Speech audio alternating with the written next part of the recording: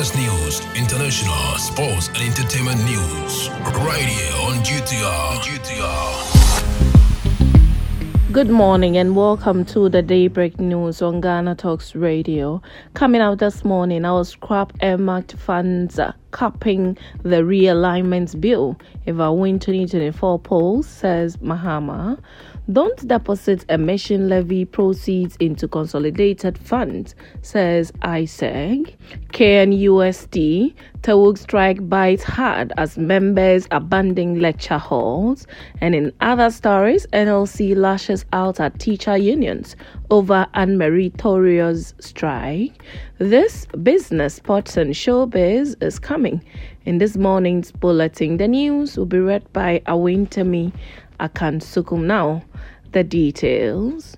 Flag bearer of the National Democratic Congress, John Dramani Mahama, says he would scrap the earmarked funds capping and realignment bill 2017 introduced by the finance minister in Parliament. His statement follows the enactment of the earmarked fund capping and realignment bill 2017 introduced by Ken Ofori-Atta to free up public funds in the ministries, departments and agencies, MDAs, for various purposes in 2017. The legislation mandates that earmarked funds for each financial year should amount to 25% of revenue.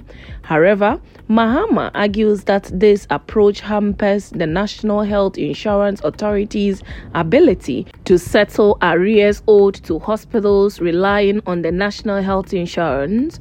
During a breakfast meeting with the clergy and faith-based organizations in the Eastern Regional Capital, John Dramani Mahama emphasized that the removal of this bill would generate additional funds for the NHIA.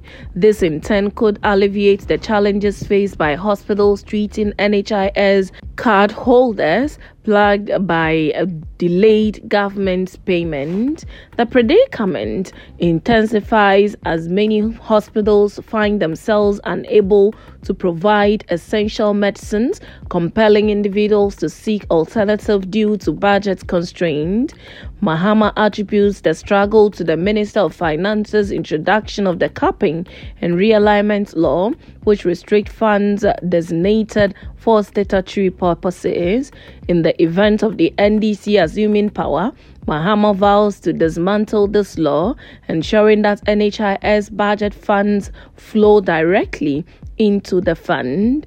This strategic move aims to empower the NHIA, enabling it to make sufficient payment for hospitals' outstanding claims, ultimately transforming the landscape of healthcare funding in the country. Now, the Institute of Climate and Environmental Governance, ISEG, has expressed concern about the lack of commitment by the government to invest revenue that would be accrued from the emissions levy. The Ghana Revenue Authority announced that the Emissions Levy Act 2023, which imposes a levy on carbon dioxide equivalent emissions on internal combustion engine vehicles, would begin February 1. ISEG has therefore suggested to the government to set up an emission fund to ensure a proper accountability mechanism that ensures judicious allocation of funds generated. In a statement issued by ISEG, it advised the government to ensure that proceeds accrued from the emissions levy are not deposited into the consolidated fund. ISEG also called on the government to slowly implement the levy and put up the necessary institutional infrastructure for effective implementation and use of revenue. Now, some students of the Kwame Nkrumah University of Science and Technology KNUST were left stranded Thursday as lecture halls were locked when they turned up for lectures. This occurred after the Tertiary Education Workers Union TEWUG members, whose duty it is to set up the lecture halls, abandoned their posts in compliance with the strike directive by the National Executive. The strike by the TEWU, which began on February 1 has seen the withdrawal of services by their members, and the action is taking a toll on the university's operation. The maintenance unit and other departments providing essential services like electrical services, masonry, carpentry, plumbing, among others, have also been shut down. The KNUST local chapter chairman of TEU, Charles Atta, speaking to the media, indicates that members are complying with the strike. He, however, accused the university's management of interference as casual staff are taking some duties to offer key services that were rendered by union members. Now, moving to some other stories, the Executive Secretary of the National Labour Commission, NLC, Ofosu Asamoah, has criticized the ongoing strike by labour unions in the educational sector, branding their action as unjustified and unnecessary. Mr. Ofosu asserted that the decision by the unions to go on strike was impulsive, considering that negotiations with the commission were still underway. He deemed these actions as lacking merit and being unnecessary, particularly given the ongoing effort to engage with the disgruntled unions. He expressed concerns that strikes were increasingly being misused as a tool by labor unions. He spoke in an interview with the media. Now, straight to some business this morning. The Chief Executive Officer of the Ghana Enterprise Agency, Kosi Yankee Aye, has stated that funds disbursed under the Agency for Businesses have been purely based on merit. She rejected claims that the disbursement has been influenced by political connections and the whom you know syndrome.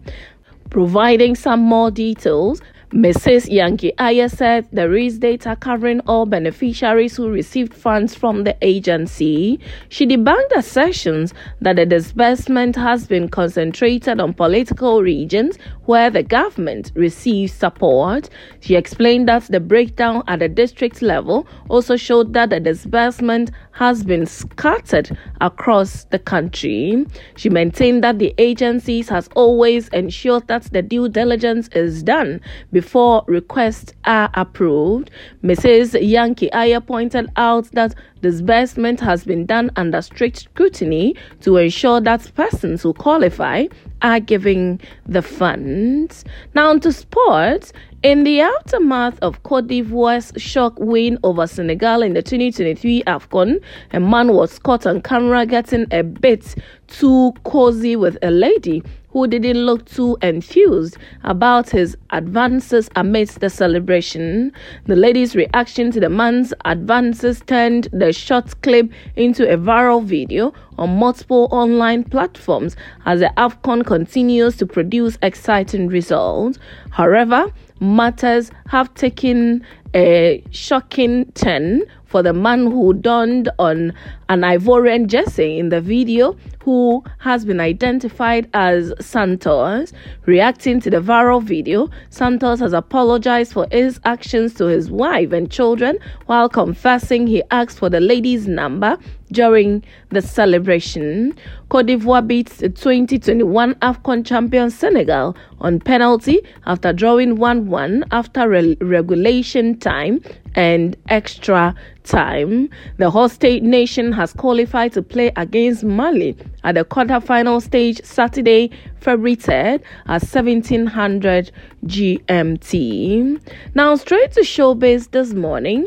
Talented Afro-soul singer Josh Black has offered a heartening perspective on the state of the Ghanaian music industry. Speaking to the media, Josh Black emphasized the strides being made in recent years. He further stressed that those who are leading the change must be celebrated. Let's give the artists who are putting in the work that they are due. We need to shine a light on their achievement and keep the momentum going. Josh Black made this debut in the Ghanaian music industry in 2016. He's currently out with his latest album, One.